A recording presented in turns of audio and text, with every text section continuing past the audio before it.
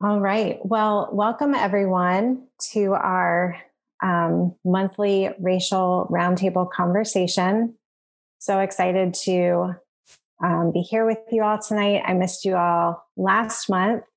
I was out of town for the first time since possibly February. So that was pretty exciting.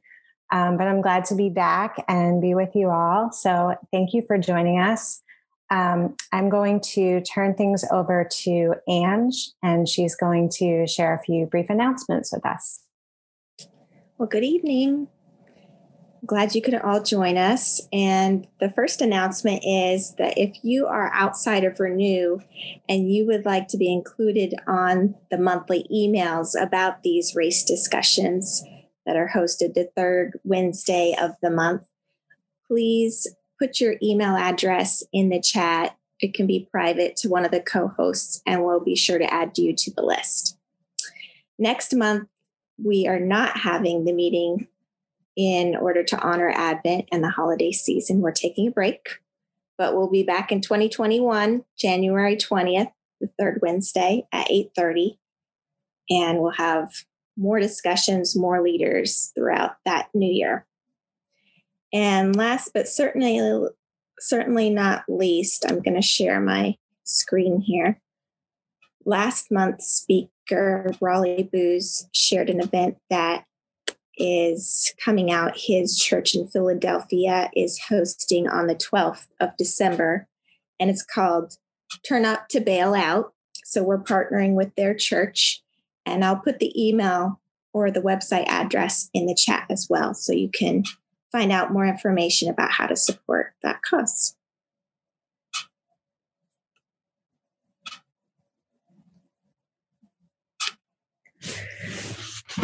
Let us pray.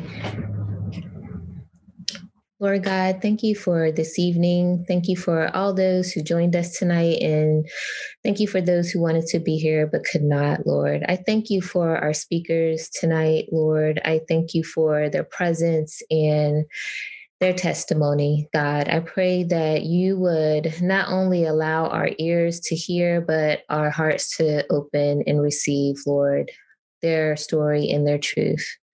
I pray all these things in Jesus' name. Amen.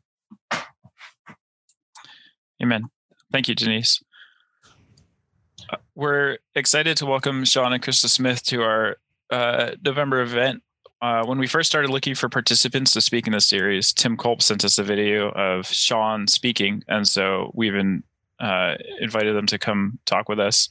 We're really grateful for this Zoom platform, since this has avoided some of the geographical issues we otherwise would have. They are international speakers and ministers, and they talk about prophetic evangelism and the way God is bringing revival out of racial conflicts. Sean's father was killed by police when he was 9 years old, and he provides godly advice on talking about race and justice in a way that is aligned with God's heart and stresses righteousness and unity. So that, take it away.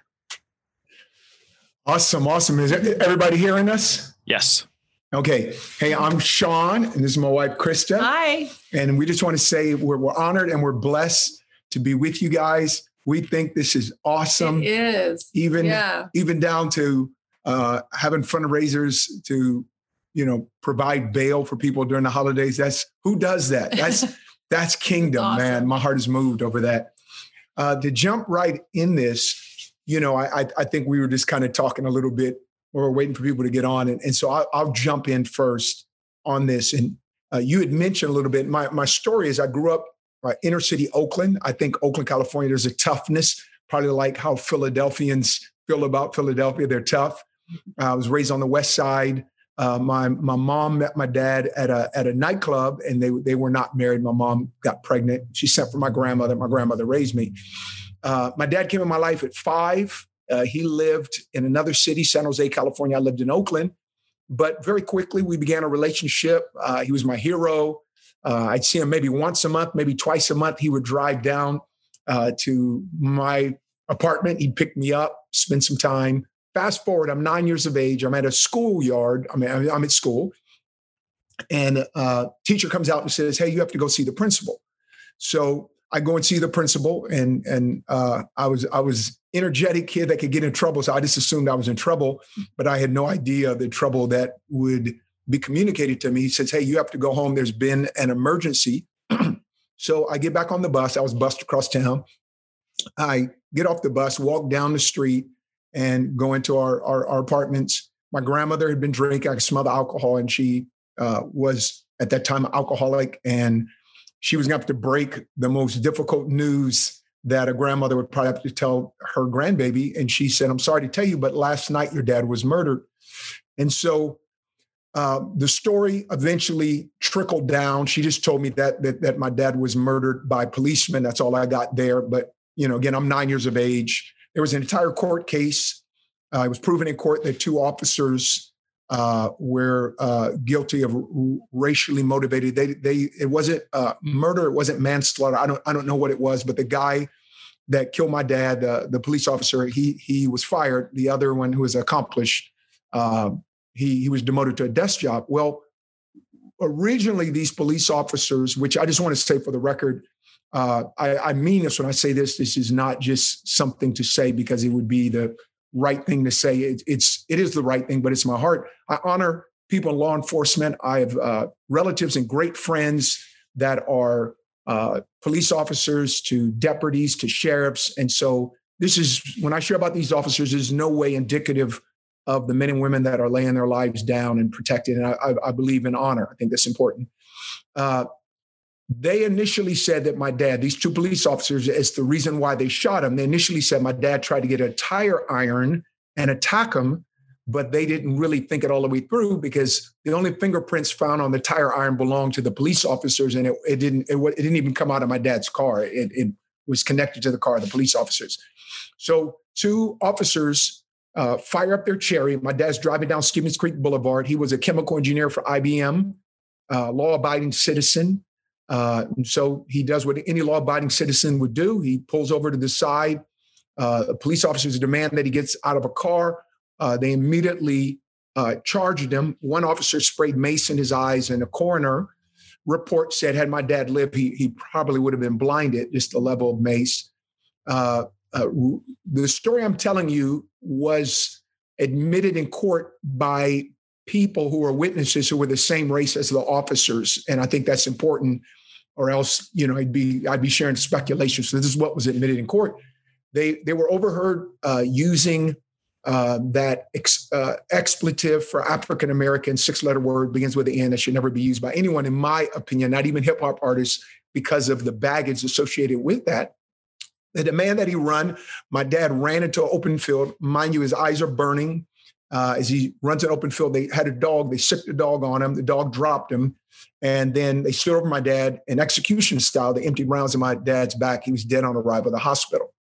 So this is what was admitted in court. Now, back to my grandmother telling me, 9-year-old kid, the night she told me, man, I was tore up. My mom said for 3 days, I didn't eat. I didn't talk. She kept me out of school. It was difficult. I was on a plane. I was in Oklahoma, where my dad's from, sitting in the front row. I'm looking at my dad and I'm thinking, my mom, who's biracial, helped me to not aim my anger, because you definitely have anger. I didn't know the Lord. My mom didn't know the Lord. My grandma at that time was backslidden, and we would all come to Christ later down the line. But my grandmother helped me that it wasn't a race of people that my anger should be aimed at.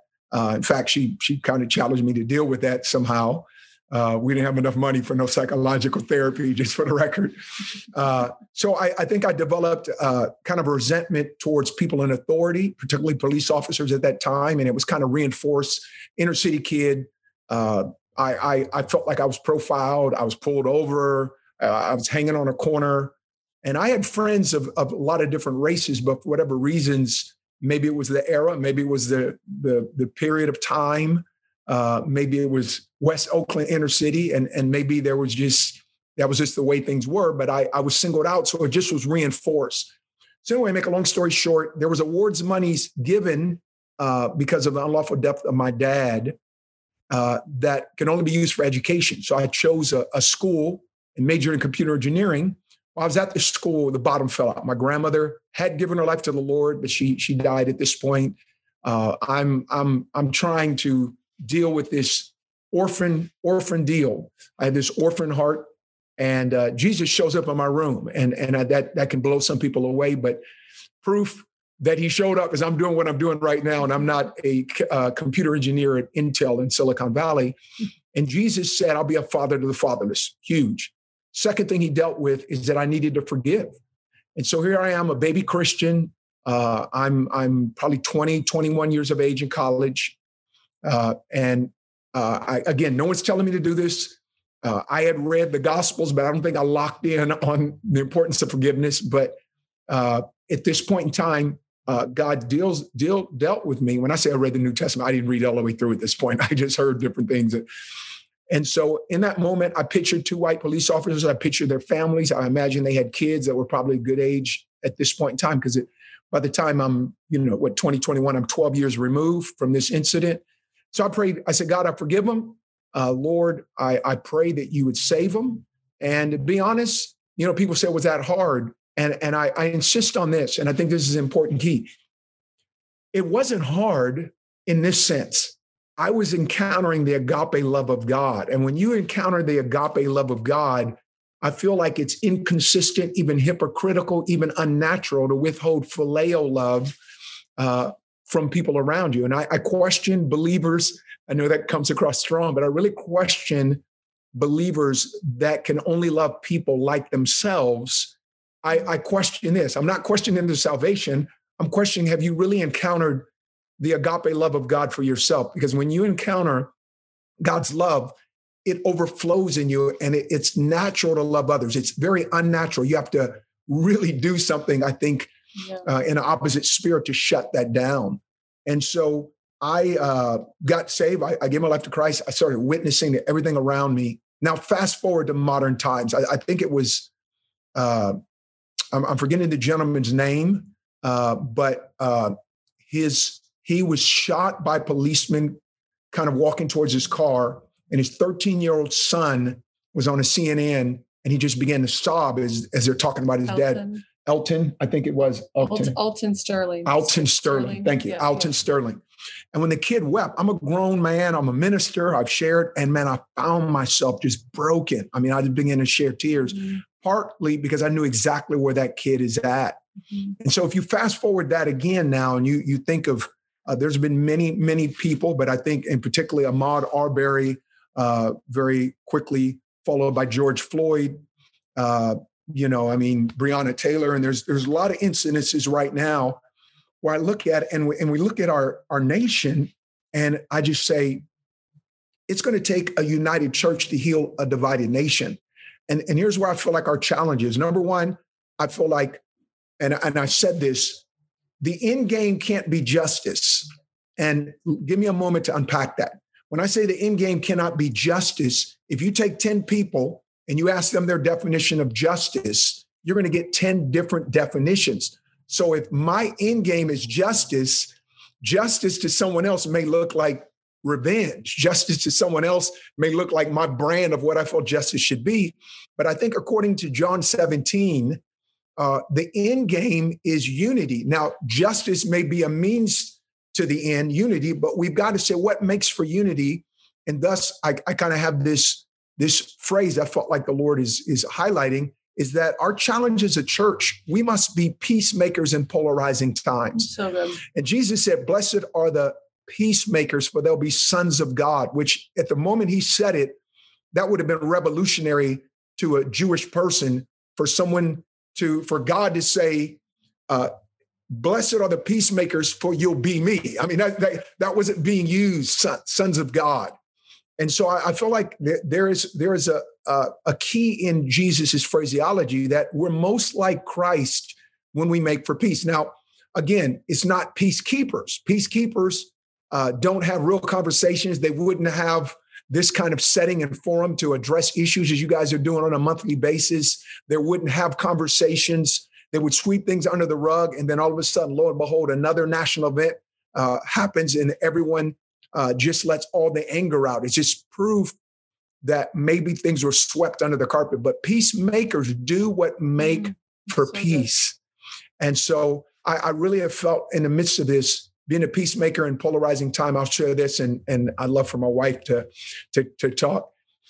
I felt like the Lord gave me in the Bible, and I feel like she's awesome, you guys. So she's awesome. I'm voting for her for second ballot Faith Hall of Fame. Okay, they got Hebrews 11 closed, but in glory, I want Abigail to get my vote. Second ballot Hall of Fame. Abigail was married to Nabal. Nabal was very foolish. Why? Because Nabal had a lot of sheep, and his men were watching the sheep, went out in the middle of a place in Carmel where it was really dangerous. David, at that time, a bit on exile because King Saul was demonized and attacking him. David and his men protected Nabal's sheep and his men because people wanted to take him out. And so kind of expecting what would be right. I helped you. Later down the line, you should help me. So sure enough, David and his men are going through Nabal's neck of the woods, and they needed some water. They needed some food. I think he would just, let us have water. Let us get some figs, some fruits, whatever. And Nabal says, no, who are you? Which everyone knew about David because he had killed Goliath at this point. So that was a total diss, as the kids would say, disrespect. And so David gathers his men, and they're going to go kill Nabal. This is going to be protests on a whole nother level. Like, this is going to be Antifa and BLM in terms of the unsanctified aspects of the violent protests that some people that have been involved with. It was going to be on that level. And then Abigail heard that this was going to happen. So she grabs some dates and some figs. She runs to David and she says, David, don't do this. Don't you know you're destined for the throne? You got destiny on you. My husband, he's a fool, which that's what his name meant. And she says, you're going to look back on regret. And David cited this. And I need you guys to really hear this, family. This is important. David said, praise God that you came, because if it wasn't for you, there would have been bloodshed. So she's saying it would have been civil war in the streets, in that place, Middle Eastern, fields. But I now see that God has saved me through you. And so Abigail went between. David at that time was hot-headed righteous, right? He was a hot-headed righteous God. Nabal was a foolish, entitled person because he's like, I got this money, I got this stuff. Who is David? Forget you. So she ran interference, but she brought figs and dates to David. And I think as a church, we have to bring something between warring fractions and what's going on in our nation. That's so good. And she was a peacemaker in polarizing times, and I believe altered David's destiny. And I feel like we got to look at this thing like there's a destiny on this nation. There's a destiny on people groups. And I feel like what we do and how we connect, and at this point in time in particular, we have to model there's something better. We cannot leave it to the world to try to invent a unity that won't work when we have the answer all along. And it's the love of Christ. It's the equal level playing field of the cross. It's having conversations. It's inviting people that look different than you in your house. And it's not just meeting on Sunday morning. It's meeting on a Wednesday night, like this. It's listening. It's having these kind of conversations because we really can make a difference. And in fact, we're called to do so. And so I've talked for a while, so I want to turn it over to my wife. It's so good. That was so good. I love that. Renewed Church, such an honor to be with you. I'm Christa, and I just want to come alongside what Sean shared and give a little bit of my background and then kind of just merge with what he shared. And then we'll kind of continue the conversation. I was born and raised in Southern Oregon, and I didn't have any African Americans in our community. It was a totally white community. And even in my high school, there was not an African American in my high school, if you can believe it. Then I go to college, Seattle Pacific University in Seattle, Washington. There was a very small number of African Americans and a very small number of diversity. I think, the small diversity that I had in my hometown, I happened to be really good friends with them in the Hispanic community, in the Asian community, but there was African-American community. And for that matter, diversity was really absent in my, growing up years. And I think we have to be honest with ourselves that we are all products of what we were born into and what we were raised in, good and bad, right? but you don't know what you don't know. And I think that is a classic statement, and it's a bit of a cliche, but for me, it was very accurate. I did not know my ignorance, and I did not know my lack of understanding. And there's just an honesty in that. It's not an excuse. It's just a truth of you don't know what you don't know. And there was so much I didn't know that when Sean and I got together, and I'm marrying an African-American man. And of course I know that. Of course I know he's African-American, but I don't understand the fullness until I step into marriage. Maybe in aspects of our dating years, but at the same time, I felt like I really got my eyes opened in marriage. And that's because we're doing daily life together. And I'm really seeing the ins and outs of Sean's experience as a Black man in America and my experience as a white woman. Take gender out of the equation, and because obviously we're focused on skin color in this conversation. And that's an important focus and a needed focus at this time, specifically in our nation. But Sean, I'm going to have him share a quick illustration, and then I'm going to kind of come back in. But he shared an illustration about the plane that I think sums up where I want to kind of come in on this conversation. We fly American Airlines, and we both have flown enough where we have status, in a sense, executive platinum. Mm-hmm. And I've flown a little bit more, so I get a little bit of the nod. But usually, we're both often bumped up, but sometimes they only have one seat. One of us is bumped up. Typically, it would be me because I have higher status. So one time I gave her the first class seat. We kind of have a little agreement here that we try to trade off. But obviously, as a guy, I want my wife in first class. I feel crazy being in first class. My wife. Anyway, so she, if you rode first class before, it's a whole different experience, man. They're bringing you drinks. This is pre-COVID. You're getting food. You're getting nice food. You get a blanket. Getting a blanket. It's quiet. You get handed earphones. Yeah. And I took her spot. So I'm back in the back in coach. I got a kid behind me with a jackhammer. At least that's what it feels like. He's kicking my chair.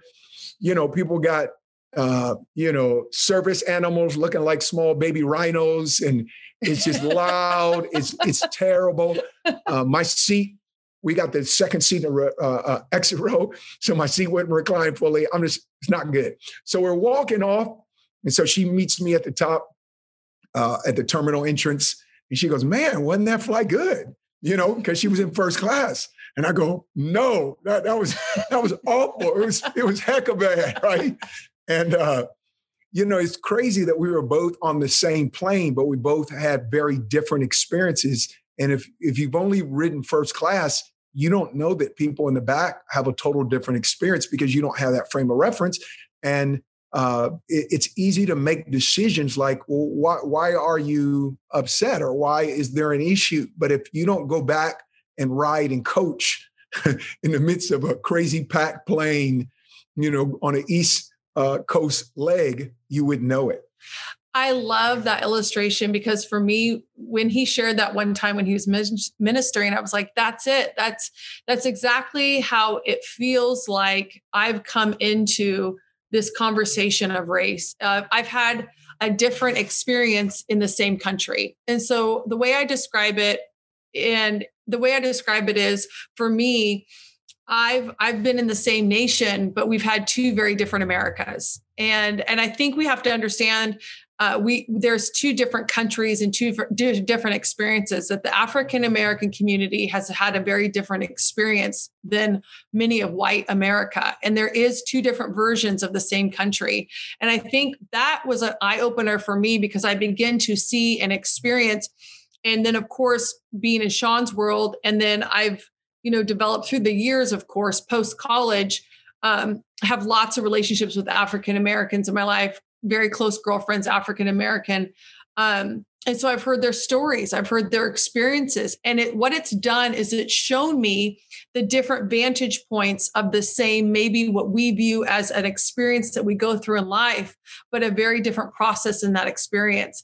For me, that is a key understanding of really finding a solution in this. Is we first have to recognize, obviously there's a problem, that there's different experiences happen in this nation. And I think, one of the things that I've tried to be a bridge, because I grew up in such a white culture, I will hit that narrative when we've had the George Floyd tragedies and horrific events in our nation, Ahmaud's tragic and horrific an event. When we have these things, I'll see that white narrative. And I can say that because I'm white, and hopefully that's not offensive, because it's not my intention to be offensive, but I'll see the people that I've known and grown up with. And because they have no experience that there's another America, that there's another experience that a people group has been, this has been their daily life, but because it has not personally affected them, they genuinely don't fully believe it's truth, or they believe it's exaggerated or a kind of concocted, vantage point for a specific people group, for the African-American group. What my goal is as a white person is to come alongside, create a bridge of conversation to talk about the experience and I'm humbled, whatever part I can play in this, to bring resolution, to bring peace, to bring unity, to bring reconciliation.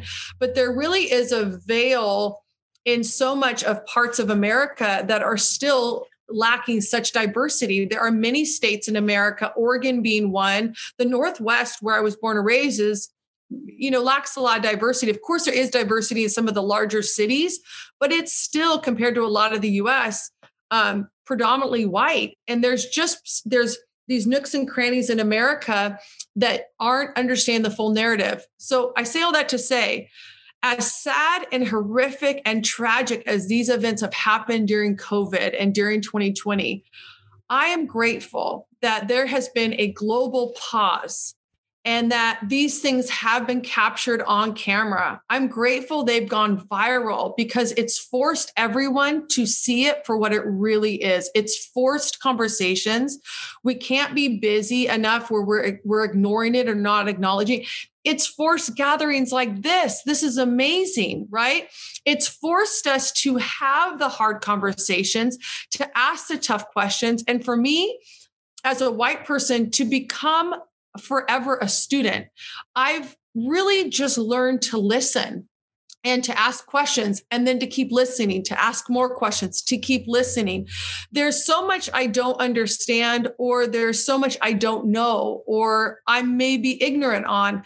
I recognize my lack of exposure in areas. So I've asked so many questions because I'm willing to have uncomfortable conversations. And I think that for white America is so key to understand that we have the opportunity and the privilege to be a student at this time, which is so key to be a student at this time, because I believe because we've been such a key part of the problem. We've been the problem. White America has been the problem in racism. We have not only a social responsibility, but I believe a spiritual responsibility from the Lord to be a part of the solution. If you're a part of the problem, you have an opportunity and a responsibility to be a part of the solution.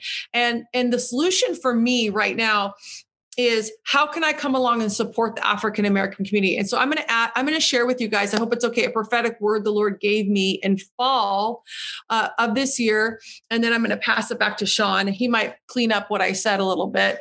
But, I think for me, I really went to the Lord, and this was interesting because this was fall 2019. This is before 2020. But let's be honest, racism has been going on for decades and decades. What we're seeing happen, unfortunately, is not new. It's been there. It's systemic. It's generational. It's learned. And so we're having to really go after roots, right? And we're having to go after really unlearning things that have been passed on generationally. So I say that to say, I was ministering in Bowie. Is it Bowie? Yeah, Bowie, Maryland. Yeah. And I was at a conference, and the Lord started just ministering. And sometimes when I prophesy, I don't even know what comes out of me until after I've prophesied. And then I'm like, wait, what was that? And so this was one of those moments where I started prophesying, and the Lord said that from 2020 on that the Lord was going to put front and center the African-American community. The picture I saw was him clearing out the table, and he put 2 seats up to the center of the table, and he put African-American women in that at the table, front and center. And the Lord said, I'm highlighting the African-American community because they're carrying the move of God. They're carrying the sound, and there's a deliverance in them that they're bringing at this hour to release to the church and beyond. And the Lord says, I'm anointing the African-American community for where they have been silenced, where they have not been heard. They're going to not only be seen, but their voice is going to be amplified in this hour. And I heard the Lord say, come alongside the African-American community and make sure you are guarding as an intercessor. As an intercession, I felt like the Lord was inviting the church as intercessors to come alongside the African-American community and contend for what God has called them to in this hour, in a place of positioning them for influence, impact, and for their voice to be magnified and amplified at this time. So I released this word and I felt the Spirit of God. Then fast forward in 2020, all of this begins to unfold. And so my whole thing is, Lord, what do I do with that? So a very small part, because I think everyone has a piece. Everyone has a part. If we all do our part, right, we see God put the whole pieces of the puzzle together. My whole heart has been the African-American women, just because I have a heart for women specifically.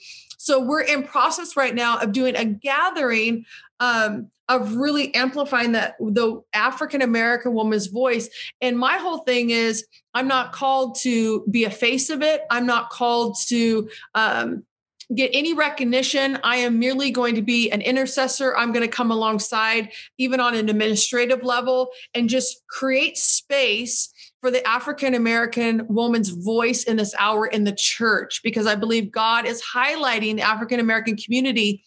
And I say all that to say, we can hear words like this and we can go, okay, that's great. But I felt the invitation of the Lord inviting the church to come alongside the African-American community, because I think for so many decades, we have left the African-American community to fend for themselves. And if we really want reconciliation and we really want unity in the church, we have to partner and support the African-American community and the African-American church in America today. And I believe that's us not getting anything for it, right? We so many times in America, we only want to support things or come alongside if we kind of get a kickback. No, the kickback and the promise is because God is highlighting the African-American community, and we get the privilege of saying, hey, come on, we're pushing you forward. And that doesn't mean none of us matter that are African-American. I think we have to understand there's not a scarcity mentality in the kingdom of God. Just because God is highlighting one group of people doesn't mean he's ignoring the others. There's enough for everybody with Jesus, right? That's the beautiful thing about God.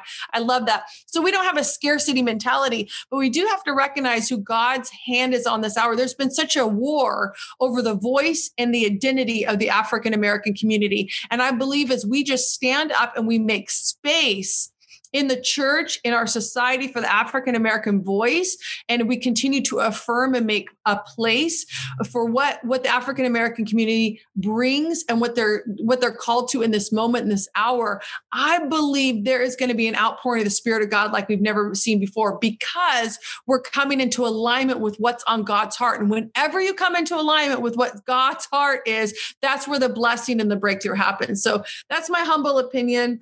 That's what's been on my heart, and that's what I've been praying into. So you can clean up what I've been saying. No, that was awesome.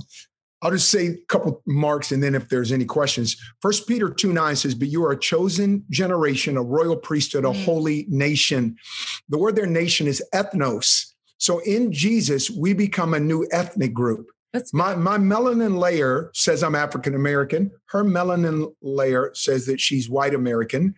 But in the kingdom, the Bible says we're holy ethnos, that Jesus made us a new race. Yeah. So I say that to now say this. I think it's sometimes because I say there's two extremes we must avoid as the church. So now I'm speaking to the church. I am a child of God, and somewhere down the list, my melanin layer comes in. But my highest identification and allegiance is to Jesus. He's my Lord. I have more in common with those of you right now that we're together on the Zoom than someone I may share pigmentation with, because we have the same spirit. So there is a unique, we're holy ethnos. So having said that, two extremes you must avoid. One extreme is, as now I'm speaking as an African-American for a second, it's wrong for me to try to put white shame on you. Because if at the end of the day, I want to build, and I'm going to quote a classic line from the movie Black Panther, Chadwick Boseman that played that superhero in MCU movie, went to be with the Lord. He loved Jesus with all his heart. I have a good friend that was his pastor. And he made a line in the movie. And if you don't know the movie, it's a superhero movie, not Black Panther as in the Black Panther Party, but Black Panther superhero. And he says, classic line, he says, in times of crisis, the wise build bridges, but the foolish build barriers. As a church, we have to be wise and build bridges. And so it's wrong for me to point at Megan and say, I'm going to put shame on you, Megan, because your great grandfather, which I can't validate this, I don't know for sure, had in captivity or slavery my great grandmother. So I'm going to hold you responsible. No, nobody does that. That's wrong. But so we got to avoid that. If I'm trying to build unity, I can't put shame on you. I've got to approach this like you and I, we're like the old school Etch-a-Sketch. Remember before kids had their own little iPhone, you had to write it on Etch-a-Sketch. You shake it, it's clean. We need to shake this thing right now. And that's going to happen through communication, but it's going to happen through intercession, and I believe some spiritual warfare as well. But the other extreme, okay, that's pendulum over here, white shame. Other pendulum extreme, racism doesn't exist. What are you people talking about? Like those two extremes, because why? It doesn't take into consideration looking through the eyes of the person in front of you.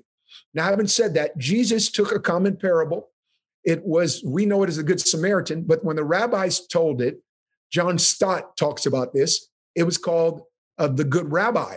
That literally was a rabbi that was the hero of the story. Jesus took a twist on a venerated, passed down story on how the priest nursed the wounds and helped a Roman soldier. And so you need to, and he made the Samaritan. There's never been worse race wars than Jews and Samaritans. Like that makes our issues that we've seen in America literally at a whole lower level. And Jesus made the Samaritan the good guy of the story. But how did he become a good guy? Because he's willing to cross the street and address the wounds. So now I'm speaking to you as a fellow servant of the Lord Jesus Christ, melanin layer aside. We have to do a better job of crossing the street and addressing the wounds, because I believe this is our opportunity. The church was at the forefront of the civil rights movement, and I believe the church should be at the forefront of this new need to see that there would come, I love to use this phrase, out of chaos comes cosmos. We know that in Genesis 1. We know that throughout the Bible. Whenever there's chaos, and we're seeing chaos, I mean, it's in our election, it's in our streets, it's in the back of people's minds as they're looking at it. So it comes across the news airwaves. But cosmos is God's created order, and I believe the church is required to do it. And what in Genesis is the in-between stage between chaos, cosmos? It says the Spirit of God moves. I believe the Spirit of God is moving on the church right now to be part of the solution. And I'll say this phrase again, it's going to take a united church to heal a divided world. And at this point, we're going to have to act on a vantage point greater than our own race if we're going to address the wounds. And that's what the Good Samaritan did. And that's what we have to do. And I know you guys are leaders. You guys are on this, on meeting this monthly. I don't have to tell you this, but I know this, having obviously an ear to people of color. They see what we're putting on our social media. And so when you put something on social media and you just think, okay, well, this is my opinion. This is what I feel like, whether they should stand or kneel at the national anthem. This is my feeling on, the protest. This is my feeling on Republican National Convention. This is my opinion on whatever. People are out there seeing it. And I think in some respects right now, unfortunately, we're typecasted in a way that we won't be heard if we continue down this road, but that we have to reevaluate and say, God, we want an equal opportunity love that will cross the street and address the wounds. And you could say, well, what about my race? What about me? What about my whatever? But I don't think that that's what Jesus's approach is. Jesus' approach is, I'll give my life that I could be the bridge between heaven and earth. And that's got to be it's got to be our heart. And I feel like we are poised to do something. This encourages me. So we probably talk a long time. Yeah. So do you guys have any questions? I loved listening to your stories. Thank you so much, both of you, for being here and for sharing. I have gotten a few questions in the chat. If anyone has a question, we'll just handle this the same way that we have in the past, and you can just message me privately in the group chat. So the first question that I have for the two of you, it says, "Thank you so much for sharing your story, Sean. I'm humbled by your journey to Christ despite the trauma you experienced as a boy. What support systems did you have as a child to help you get through the loss of your natural father?"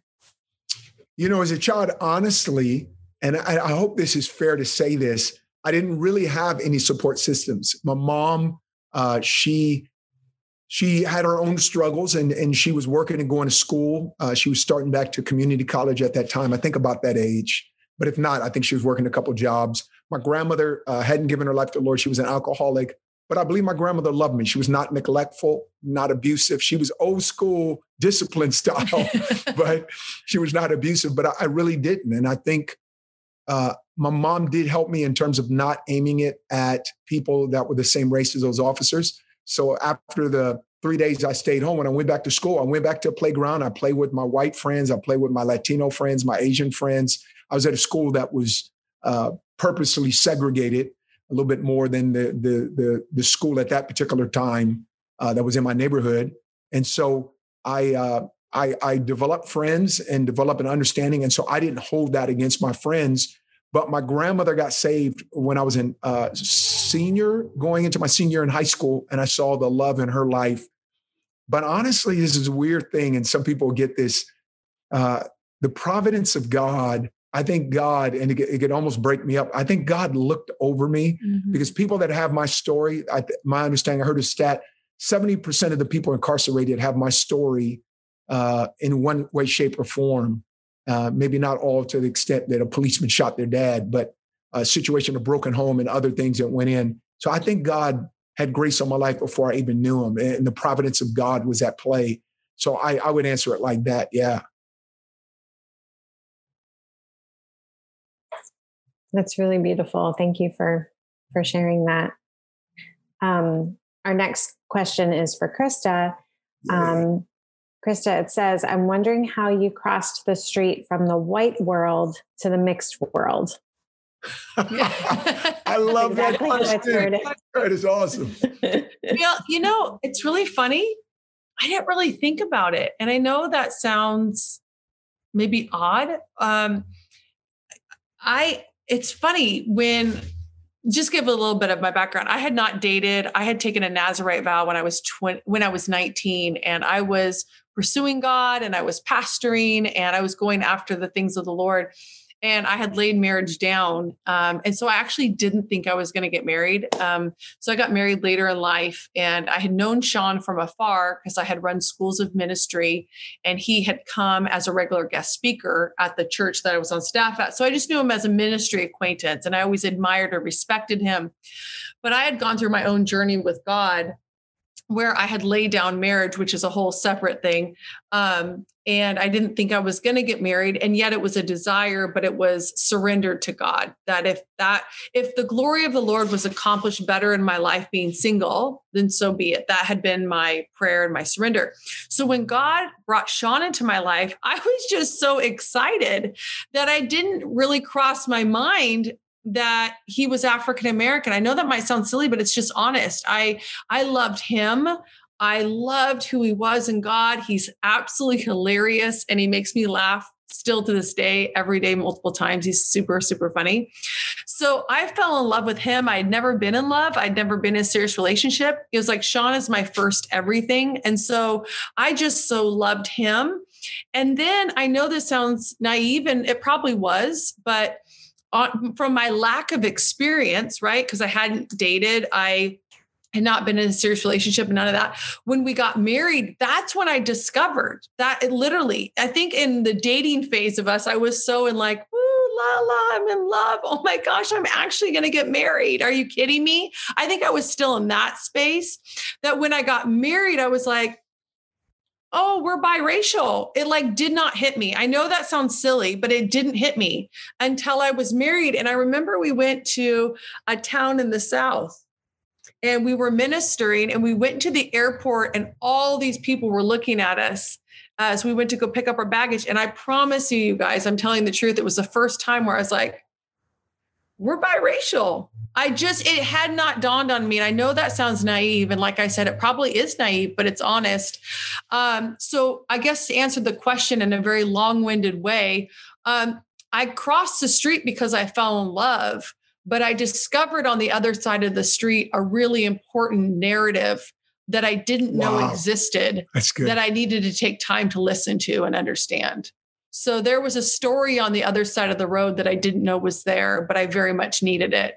And so it's been a privilege to be on the other side of the road in a biracial marriage. And it's opened up actually a lot of unexpected doors because I just fell in love with this man. And then, oh, by the way, we're biracial.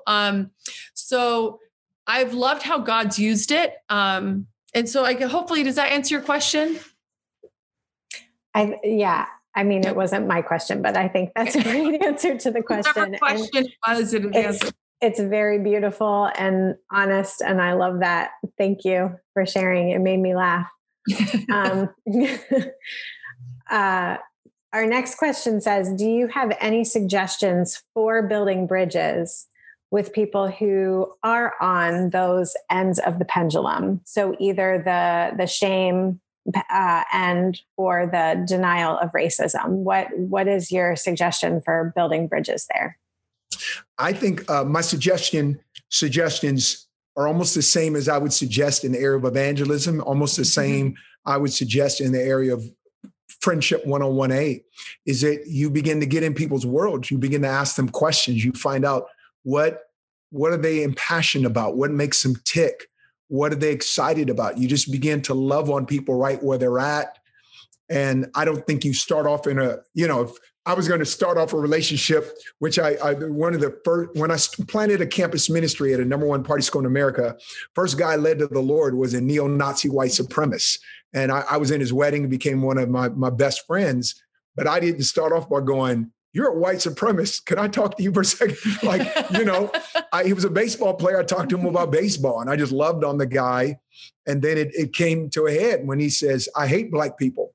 And just kind of side humor, tongue in cheek. That's when I knew I was saved because he was in my house when he said he hated a black man. If I wasn't saved, we'd be fighting. Okay. But I listened to him and I said, his name's Russ. I said, Russ, you might in your mind think you have reason to hate black people, but what is it? What is it? And he shared, and affirmative action, take our jobs, they get whatever benefit.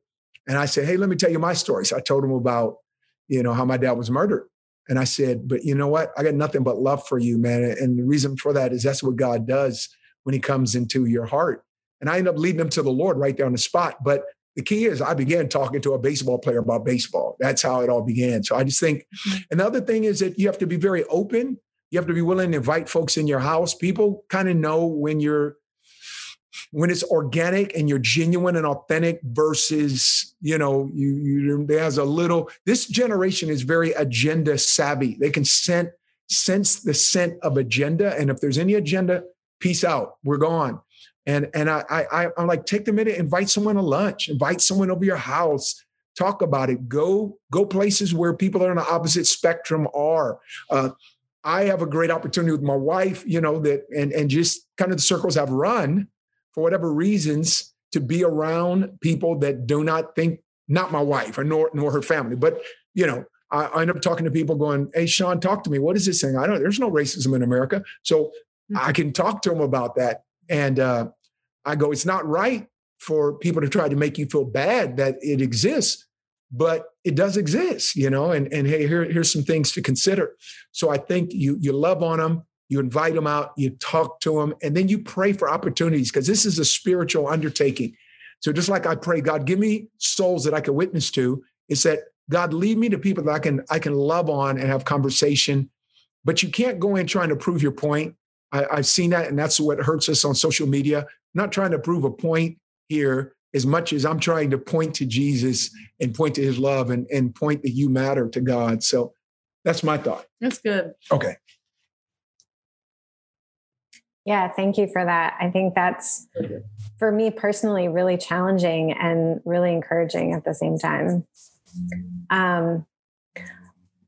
This question says, what practical step can each member of Renew take tomorrow to be the bridge for unity when we are a predominantly white church and we don't have Black leaders on staff? What can that look like just in a very immediate, practical sense? Okay. Man, that's a good question. All right. How honest do you want me to be? We want you to be very honest. Okay. Brutally honest. All right. I never go political. I'm going to trust you guys are a mature group. I never go like when I'm preaching, I'm always going to be kingdom. But I think this is where we miss it. Now, this is going to be replayed and obviously people can hear it and everything. I may want who I consider to be the right guy to preside over the White House. But more importantly, I want the right God to preside over the church house. In order to do it, I have to have the Father's demeanor. The priest of the Old Testament, and the Lord gave me this download as I was speaking at a conference last week, they had 12 jewels on their breasts to represent the 12 tribes of Israel. Even at one point when the northern southern kingdom split and there was skirmishes that was on the way to civil war. In fact, at one point they were about to wipe out a tribe and God intervened through a prophet. It wasn't that the priests who were on the northern kingdom, I think it was 10 tribes to 2 or something like that. Wasn't like one priest had 10 stones or whatever the number is, the other had 2, and like I'm divvied up. Like it's civil war. Priests can't choose sides. And I think we can't let the world pigeonhole us and forget my melanin layer. And you gave me permission to be honest. And I hope you know at this point, I love you guys. It says I'm a kingdom dude. And I'm like, let's be, as one guy says, solutionaries. But I think we do ourselves a disservice if people think that Christianity is right-wing, evangelical, and white. Because if that is their concept, I don't fit in there. So I'm automatically going to go to the other extreme. The devil wins. We don't want the devil to win. We've got to recognize the church is out of revelation, every tribe, tongue, and nation. And if I push my political party or my political candidate too far, you got to understand that there are people that are on the other sides for whatever reasons that could be believers. Now, again, we voted according what we felt was biblical, according to our conscience and all of that. And I'll do that every single opportunity. But at the same time, I recognize I'm not going to let the leaven of Herod, that's what Jesus talked about. The leaven of Herod is the politicization of Christianity. Now, I know that can step on toes because I know there are people that are fighting right now and we want righteousness. I'm appreciative of the Supreme Court appointees that have taken place. I'm appreciative of a lot of things that have taken place. And that's that I am. I'm gonna protect babies in the womb. I mean, that's a key thing for me. But at the same time, can a person be Christian going to heaven and be voting for maybe the party that's not their priority? I don't think it's for any of us to say whether or not they can, because I think God's going to surprise us as to whether or not. And then I look at it through my mother's lens. And my mother's lens, there was a particular political party that she felt really had her back in very key times. And my mom, at 80 some odd years of age, she's an octogenarian. She won't change off that. And I'm not trying to change her off that. That represented something she needed at the time and something represented. But the key is we're trying to win them all. Whether you're on the far right or far left, we got to have, and this is, I'm going back to the 12 stones. We cannot be partial stone priests. We have to have all 12 stones. I want to have a stone on my chest for those that stand up for the national anthem. I want a stone on my chest for those that kneel on the national anthem. I want a stone on my chest for those on the far right. I want a stone on my chest for those on the far left. I want stones on my chest for the red-hatted MAGA hat wearers. I want a stone for the BLM black T-shirt wearers. I am called to be a minister of reconciliation. And when I say stones on my chest, I'm not saying that's my identification. I'm saying my heart, I wear that And that people group or that identification group, I wear you on my heart because I want to see you come to Jesus. So, man, I want, I tell people, man, I want Nancy Pelosi to get saved, filled with the Holy Ghost. Why wouldn't I want that? Don't you think Jesus wants that? Yeah. But if we demonize folks, we end up fighting folks we're called to free. Ooh, and so I think, even though that wasn't the question, when people post and they in that swing so much of a political bias that is no longer a kingdom bias, I think it hurts the cause. What we can do is wake up tomorrow and just begin to say, Lord, let me take off the lenses of whatever other lens I've got on. Bring me back to a gospel lens, a new covenant kingdom lens that I see people and value them as you value. I don't see race first. I don't see political leanings first. I'm not even here trying to trumpet my political party. I'm here to try to trumpet the Prince of Peace. And I want people to know Jesus. I want to invite people. And I know that for some people that's sensitive. And I want to be very, very simple. I hope I'm phrasing this right. If you're backing and praying and believing and man, absolutely, you feel like your party identifies with the Christian principles and you're, amen. Awesome. But remember, you're pulling for that party based on a kingdom principle. So don't lose the principle and be overwhelmed by the personality. And I think some people have got so much in the personality, good or bad on both sides, that they've lost the principle. It's about a kingdom principle first, that we want to reach them all. I want all of them to be reached, man. And Paul was in some real different places with some different people. Jesus with different places and different people, and even got accused of hanging around tax gatherers and prostitutes, which was the worst lot of folks in Jesus' day. But I want to be that. I would love to have a reputation. Sean has friends that are tax gatherers and prostitutes, in a good way, I mean, not in a bad way. But invite someone to dinner, get them to coffee. You know what will really surprise someone? Because I'm speaking as kingdom. I'm not speaking as a black man right now talking to you. Like, find someone who's on the other side and in some way, in a holy way, support them. Like, that just floors folks. Like, what? Why would you do that? Like, simply, if I was a white person, let's say, acknowledging that the black plight is a little bit different than my own, simply acknowledge it, verbalizing it, you'd be surprised how many African Americans will begin to open up and feel safe with you. And you'll hear a whole different deal.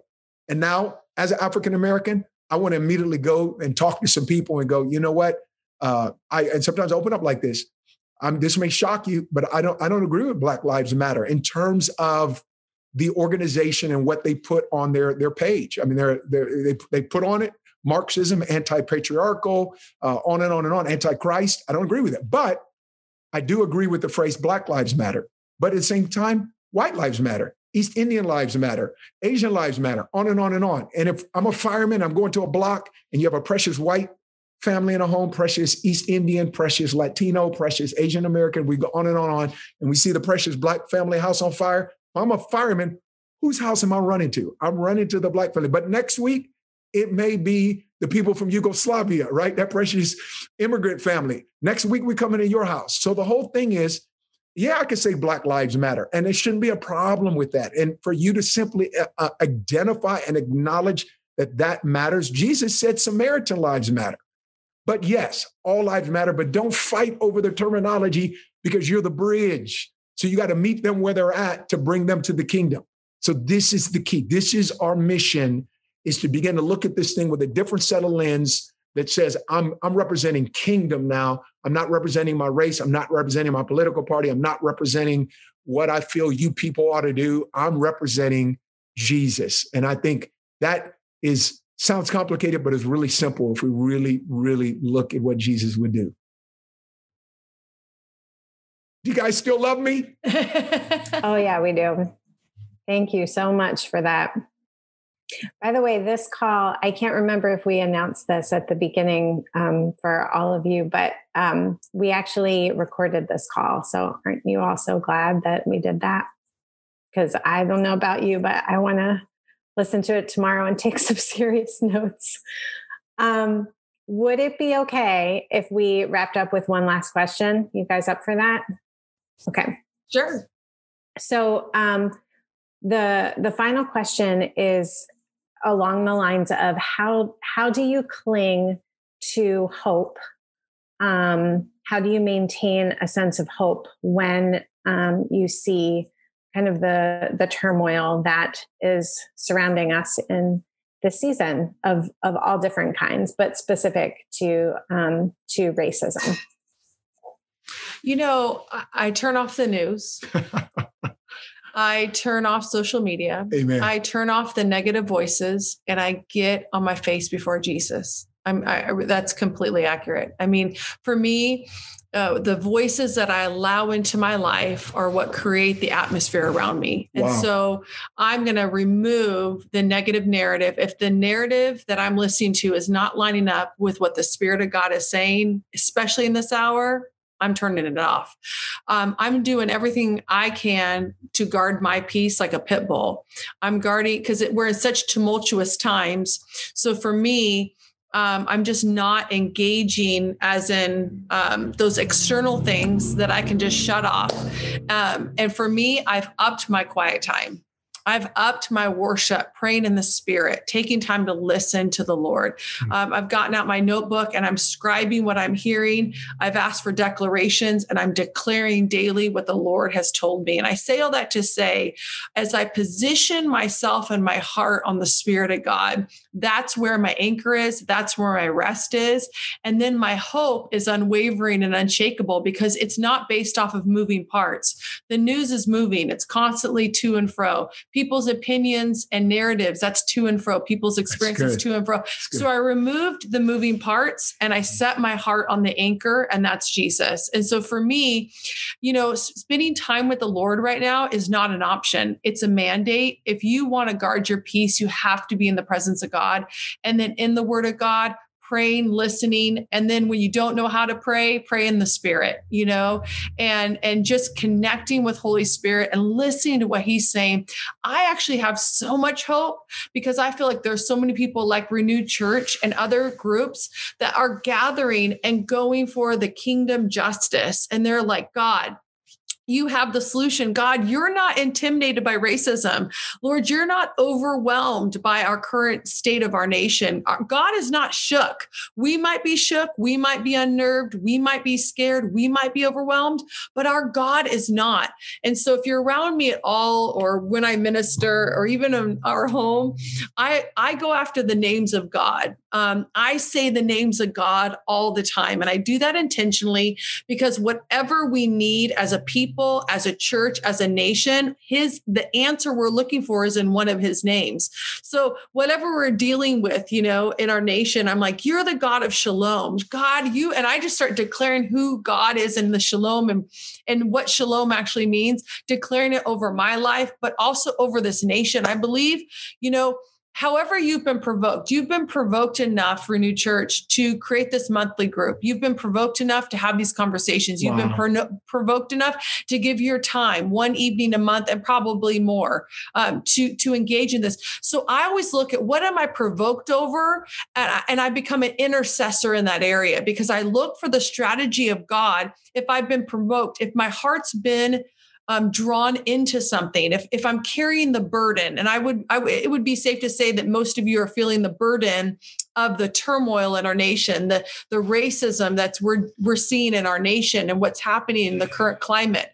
If you've been provoked, I believe you've been literally enlisted as an intercessor to pray for this specific area. Because I believe, what you weep over is what I believe you have authority over. And so just look for what is on your heart and take it to a place of prayer and intercession, because I believe God is equipping the body of Christ with strategy, but it's as we wait in His presence, that's where the download comes. And that's where your peace is anchored. So for me, I've just upped my time. I know that's probably a simple answer, awesome. But that's where I'm at. Yeah. I have nothing to add to that. That's because you're doing the same thing. We're just in different rooms in the house doing the same thing. That's great. That's really great advice. Well, Sean and Christa, thank you so much for joining us. I'm humbled to be in a Zoom chat with you. I am excited to go back and re-listen to everything you said. I feel like it's going to take me a few times to soak it all in.